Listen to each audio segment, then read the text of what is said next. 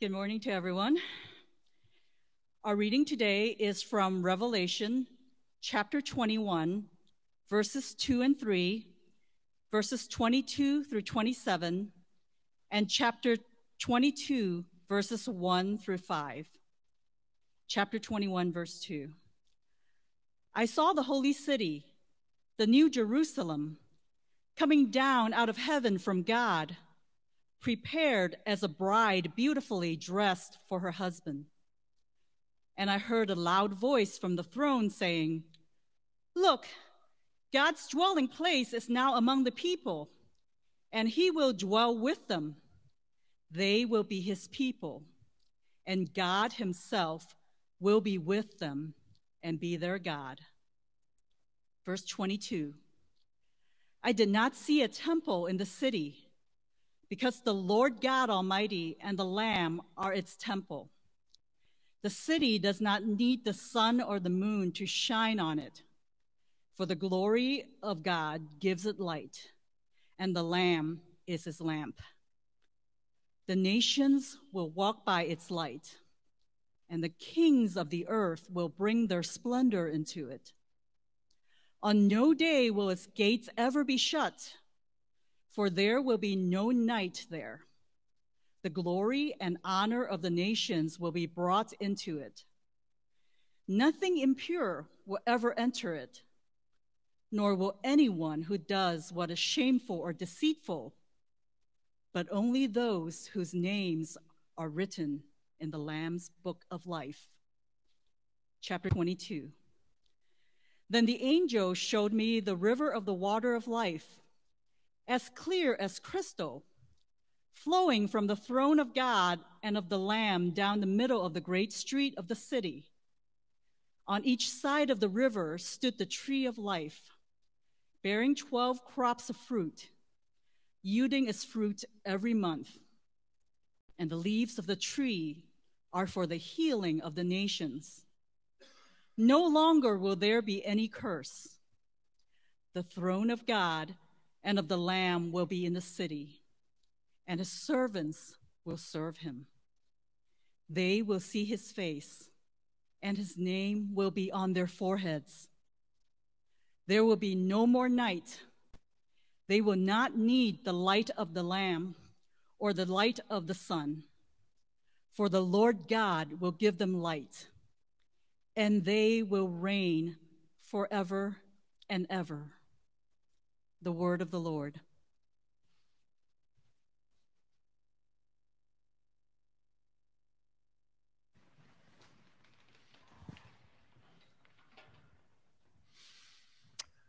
What would make the defining difference in your life?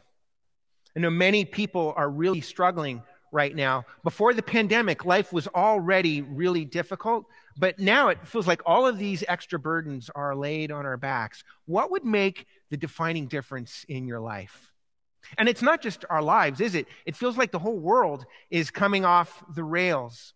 So when you're already struggling to just hold your own life together, how in the world are you supposed to pour yourself out to make this world a better place?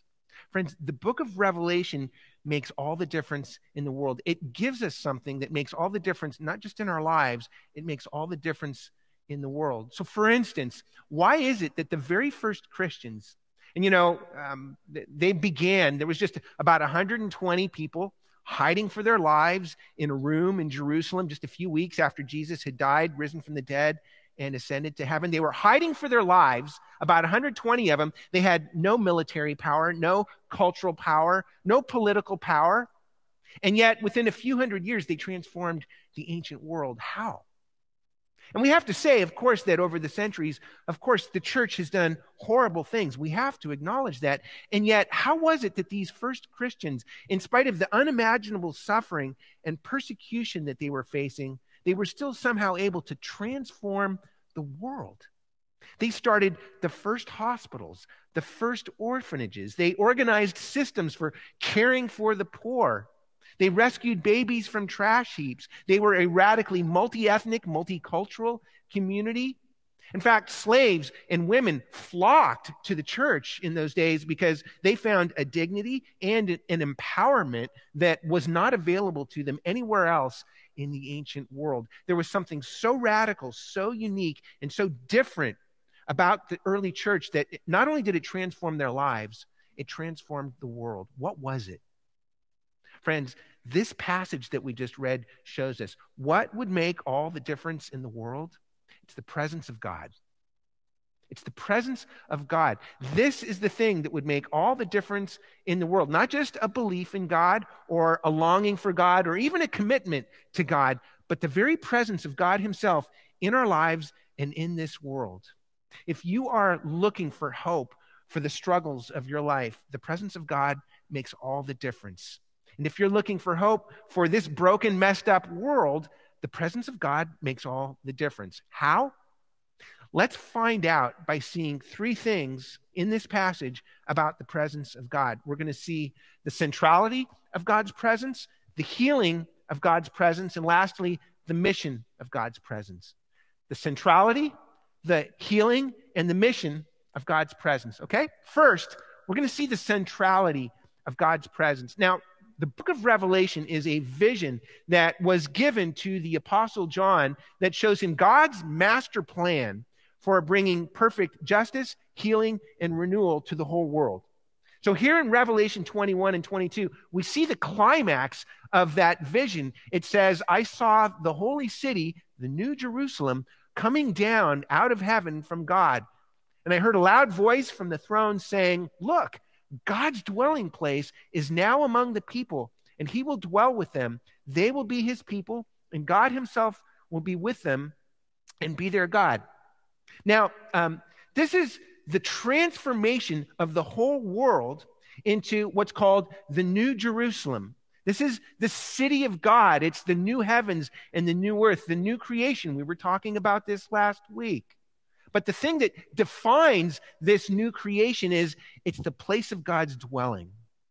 Any ancient person back in the first century who had even a passing familiarity with the Bible, when they read this, they would have immediately known this is the fulfillment of the whole storyline of the Bible. The presence of God, it's like a golden thread that just runs through the whole Bible. So it begins all the way back in the book of Genesis, in the beginning of the Bible.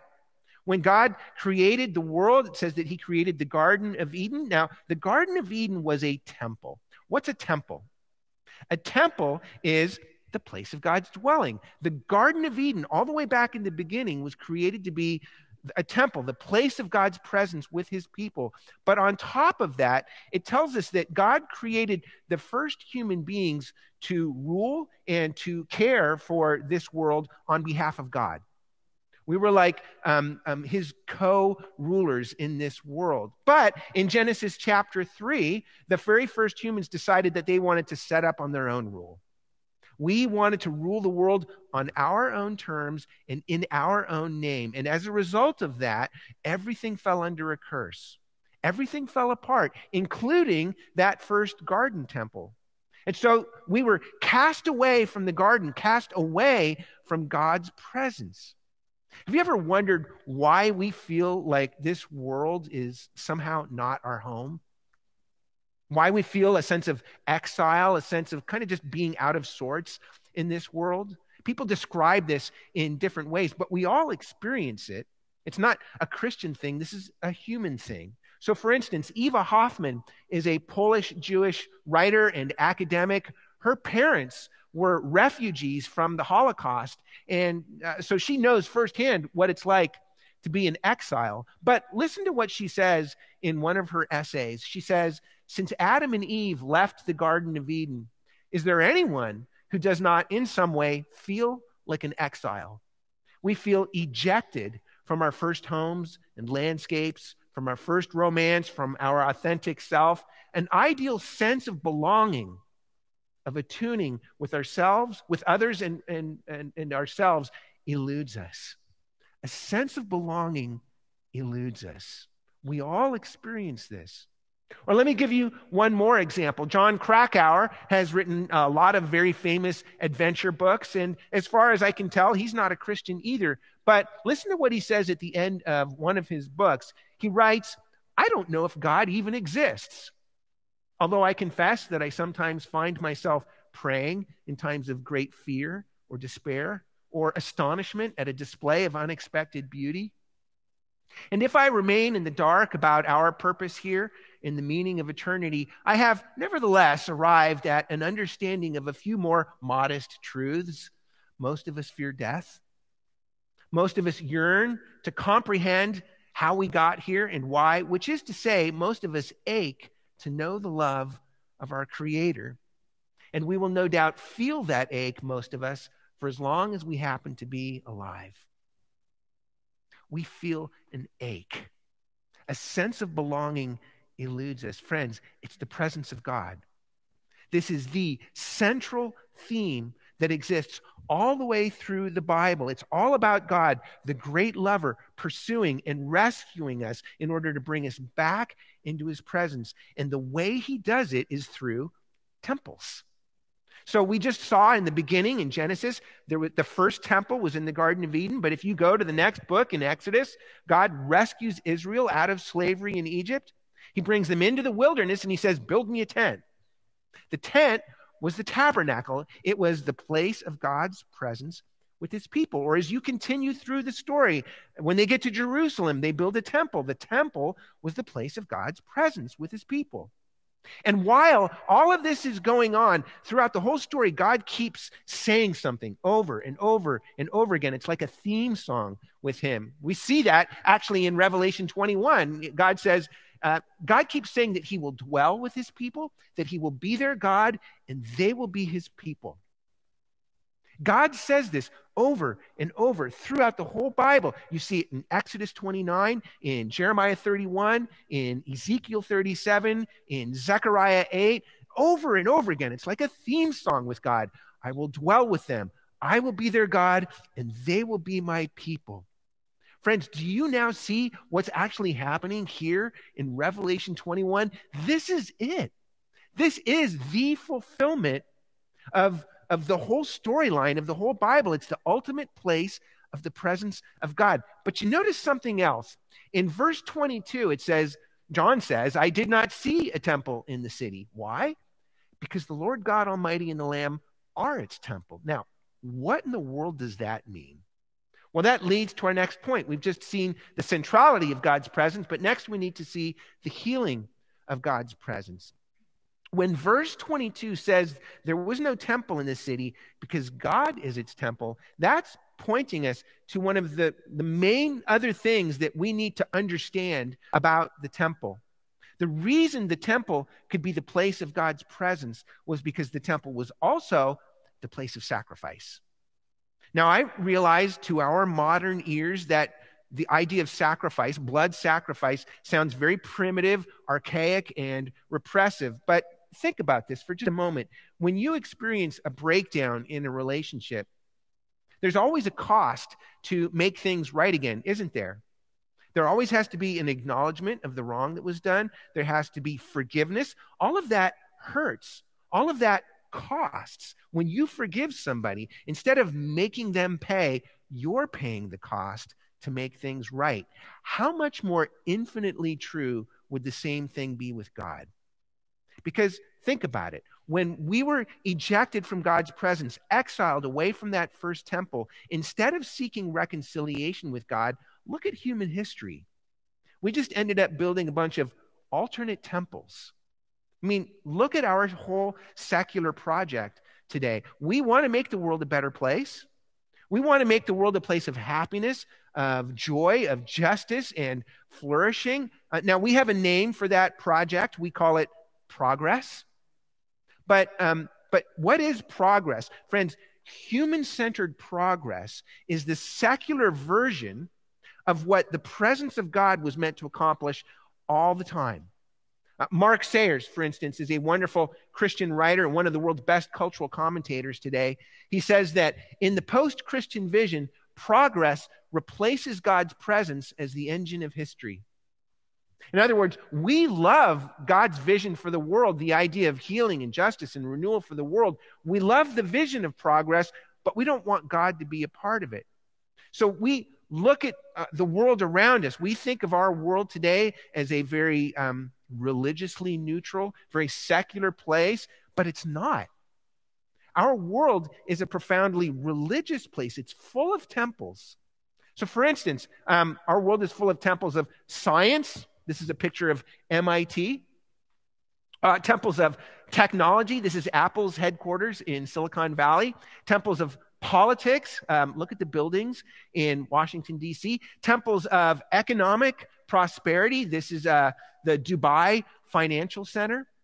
Temples of consumerism like malls or sports stadiums. Even temples of things like social media platforms, temples of entertainment, even temples of sexual liberation and freedom. Friends, our world is full of temples, but all of our temples are places of exhaustion and anxiety and depression and oppression. All of these temples, they're constantly letting us down. They're constantly failing us. Our whole secular project is imploding around us because all of these temples, human-centered progress, can never live up to its promises. The only thing that can really bring healing to our lives and healing to the world is the presence of God. And friends, that is exactly what we see here in Revelation.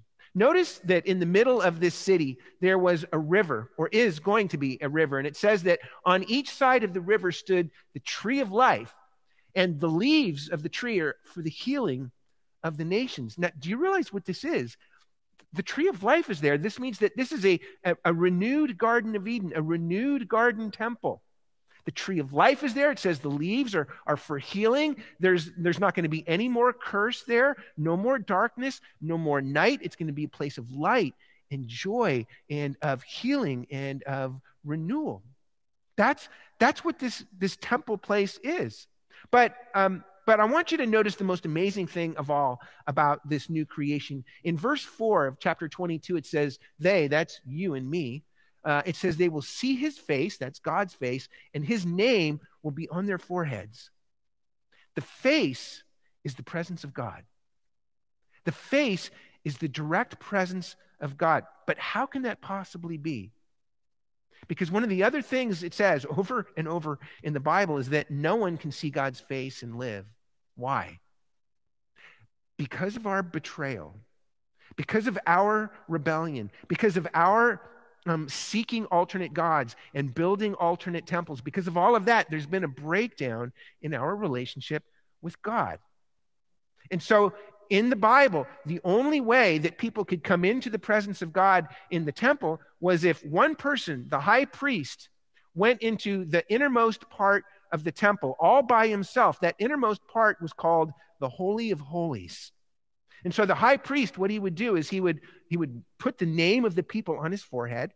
He would sacrifice an animal, and then he would bring the blood of that animal into the Holy of Holies, into the direct presence of God in order to make atonement, that is, to pay the cost for the breakdown in the relationship. But here in this new city, in the heavenly Jerusalem, we find out that this new city, it's like the whole thing is now a Holy of Holies. And instead of one person coming into the direct presence of God, now all people are able to come directly into the presence of God and see his face and not just survive, but even to flourish. How can that possibly be? It tells us. It says, because the Lord God Almighty and the Lamb are its temple. Friends, that means that Jesus Christ is the sacrifice. Jesus Christ is the temple. Jesus Christ is the high priest. He's not only the sacrifice and the one who brings the sacrifice, he is the place where it all happens. Jesus Christ is the ultimate sacrifice, temple, and priest, because Jesus Christ, he climbed the tree of death, that's the cross, in order that we could be healed by the tree of life. And on the cross, Jesus Christ poured out his blood. Jesus got the curse that we deserve so that we could be receivers of the blessing. Jesus Christ got the darkness on the cross so we could get the light. Jesus had, the Bible says he has the name that's above all names. That means that Jesus has ultimate infinite worth and value and dignity and significance because he is the one and only beloved Son of God. But on the cross, Jesus Christ lost that name so that he could give it to us, so that you could receive a new name written on your forehead, so that you could get a new identity. Do you realize what that means for you? Why are we constantly exhausted in all of our world's alternate temples? Because we're looking for a name. We're looking for love and belonging and closure and connection. We want to heal the ache. We want to find the belonging that we were made for. We want to find healing and renewal for all of that. We're looking for a name. But this tells us that Jesus Christ gives us his name. Now, his name is written on our foreheads. And that is not a name that's based on our performance, our achievements, our virtue, our merit, our striving. It's a name that's based on Christ's performance for us on the cross. It's a whole new name. It's a whole new identity. And friends, it's a whole new mission. And that leads to our last point. We've seen the centrality of God's presence. We've seen the healing of God's presence. But lastly, we need to see the mission of God's presence. Because here's the question, what are we going to be doing in this new creation? I don't know about you, but sometimes it's easy to think of heaven, of the new heavens and the new earth, as this place where we're just kind of sitting around passively doing nothing except maybe worshiping God endlessly. Now, there's without a doubt, we will worship God forever and ever. But if you look at verse 3 of chapter 22, it says, the throne of God and the Lamb will be in the city, and his servants, that's you and me, says that we will serve him. Now, I really like the way this translation put this, because that word serve in other translations, sometimes it's translated to worship God, which is not wrong. The interesting thing about this word is it's not the normal Greek word for worship. This is a word that means both worship and service. In other words, in the new heavens and the new earth, there's still going to be stuff for us to do. And in fact, it says that even more at the very end of the passage. It says that's God's people, they will reign forever and ever. They will share in God's kingship. They will share in God's rule. Remember how back in Genesis we saw that in the very beginning, God created the first human beings to rule and to care for the world on his behalf, to share and to participate in God's loving care for his creation? You realize that if that was God's mission for his people in the very beginning, and if this is going to be God's mission for us at the very end of the climax of history, that means that right now, right in the middle of the brokenness and the fallenness of this world right now, our mission is still the same. It is to serve God by being vessels of his healing presence to the whole world. If God's vision is that one day the whole world is going to be full of the healing presence of God, then do you realize what that means for you and me? I mean, notice something about this city. It's a very multi-ethnic, multicultural place. I'm talking about the city of God. So you notice in the passage, it talks about the leaves of the tree are for the healing of the nations. It also says that the glory and honor of the nations will be brought into it. This always reminds me of the opening ceremonies of the Olympic Games. They always have the parade of nations when all the nations are bringing their cultural distinctiveness, their cultural glory into the arena. That's kind of what's going on here in the New Jerusalem, in the city of God. Now think about this. This is very interesting. On the one hand, yes, we are all going to be united as one people because God's name is on our foreheads. We're united as one people, but at the same time, we are going to retain our cultural and ethnic distinctiveness. That means that if God's vision is that one day every nation, tribe, people, and tongue are going to be brought into the presence, into the healing presence of God, you realize what this means for us right now? If the only thing that can bring true, ultimate, and perfect healing to the world is the presence of God, don't you see what that means for us? It means that you and I, our mission is to serve God by being vessels of the healing presence to the world around us. Or we could put it like this: we need to be people of the presence to bear the presence to the people. We need to be people of God's presence to bear God's presence to the people. So think about all of the important causes in our world. Think about all of the important efforts that people are engaged in order to help bring healing to the world, to make the world a better place. We need to be working together with people to do that. We should be laboring alongside other people in this world to work for the renewal of this world. But here's the thing. If we simply join in all of the world's human-centered progress projects, and yet there's nothing unique, nothing distinct, nothing different about us, then in the end, all we'll end up doing is simply contributing to and exacerbating the exhaustion, anxiety, and oppression of this world and all of its alternate temples. So here's the question. Remember, it's the question that we began with. What would make all of the difference in the world? What is the difference, the defining difference in the world? If God's ultimate vision is that one day his presence is going to bring perfect, ultimate, total healing to the world, because you think about it, why is it that all of our human-centered progress projects are constantly imploding, constantly letting us down? It's because the only thing that can bring healing to the world is the presence of God. That means that we need to be people of the presence to bring the presence to the people. Now, next week, we're going to talk a lot more about what it means to be shaped and formed as people of the presence. But as we close out this week, let me just give you a vision of what this could look like in our lives, for us to become people of the presence, to be people whose very presence in the world announces an alternate reality, the presence of God. Nagai Takashi was a Japanese radiologist during World War II. When he was growing up, he was a very scientific, academic-minded young man. He didn't believe in God, and he was studying medicine in Nagasaki, but very close to the school in Nagasaki where he studied medicine was the Urakami Cathedral. And every morning, the bells of Urakami would ring out through Nagasaki, and Nagai Takashi could hear those bells during his studies. Now, he didn't believe any of that was true. He thought the bells were nothing more than a reminder of an atavistic religious superstition. But then his mother died, and it began a process for Nagai during which he began to read and reflect and pray and seek, and he eventually became a Christian. Now, in June of 1945, during World War II, Nagai Takashi was diagnosed with cancer as a result of the radiation that he had been exposed to, and he was given 3 years to live. He thought that his wife, Midori, was going to be a widow. But then, in August of 1945, the atomic bomb was dropped on Nagasaki.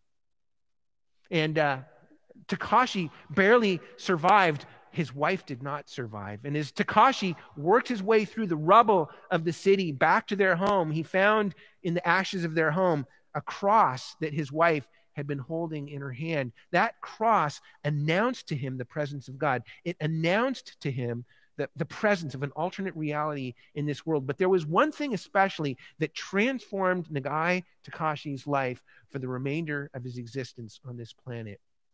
On Christmas Eve of that year, 1945, Nagai Takashi and several of his other friends worked their way once again through the rubble of the city back to the Urakami Cathedral, but now the cathedral had been in ruins. It had been destroyed by the atomic blast. But amazingly enough, they discovered that one of the bells of the cathedral had actually survived. And so what they did was they hoisted the bell over a wooden beam, and they began ringing the bell on Christmas Eve. And as the bell rang throughout Nagasaki that night, the bell was announcing the presence of God, announcing the presence of an alternate reality, that in the midst of the ashes, in the midst of the rubble, in the midst of a whole world that would say this wasteland is the ultimate reality, the bells of Urakami were proclaiming the presence of God, announcing an alternate reality, and Nagai's life was never the same after that. He spent the rest of his life devoting himself to rebuilding the city, to to helping to bring healing to the lives of the survivors, to devoting himself to studying the effects of radiation, even offering his own body for research in the studies. But throughout all of that, the one thing Nagai Takashi never stopped doing was ringing out, letting his life be an announcement of the presence of God, sharing his faith in Jesus with all of the other survivors of the city. Friends, Nagai Takashi, his whole life was a bell ringing out the presence of God. What would happen in your life? What would happen in your home, in your family, in your workplace, in your community? What would happen in this world if you were being transformed more and more into a bell ringing out the presence of God? Friends, when you trust in Jesus, you receive a new name, a new identity, a new mission. The presence of Jesus comes into your life, and it begins to bring healing into your life. It begins to move you from curse to blessing, from darkness to light, from ashes to renewal. It makes all of the difference in your life. And friends, when that happens, it begins to make all the difference in the world. Let's pray. Father, we thank you for the healing and the renewal that you bring to our lives through your glorious presence. Lord, there is nothing else in the world that can make the difference that we desperately need aside from your presence. We pray this morning that you would help us to see your presence, to seek your presence, to expect your presence, to trust in your presence. Lord, we pray that you would transform us by your presence, that you would truly make us people of the presence, so that we would be able to bear your presence among the people. Father, help us more and more to be transformed by your presence, that we would be agents of your healing, transforming presence to the world around us. For we pray all of these things in Jesus' name. Amen.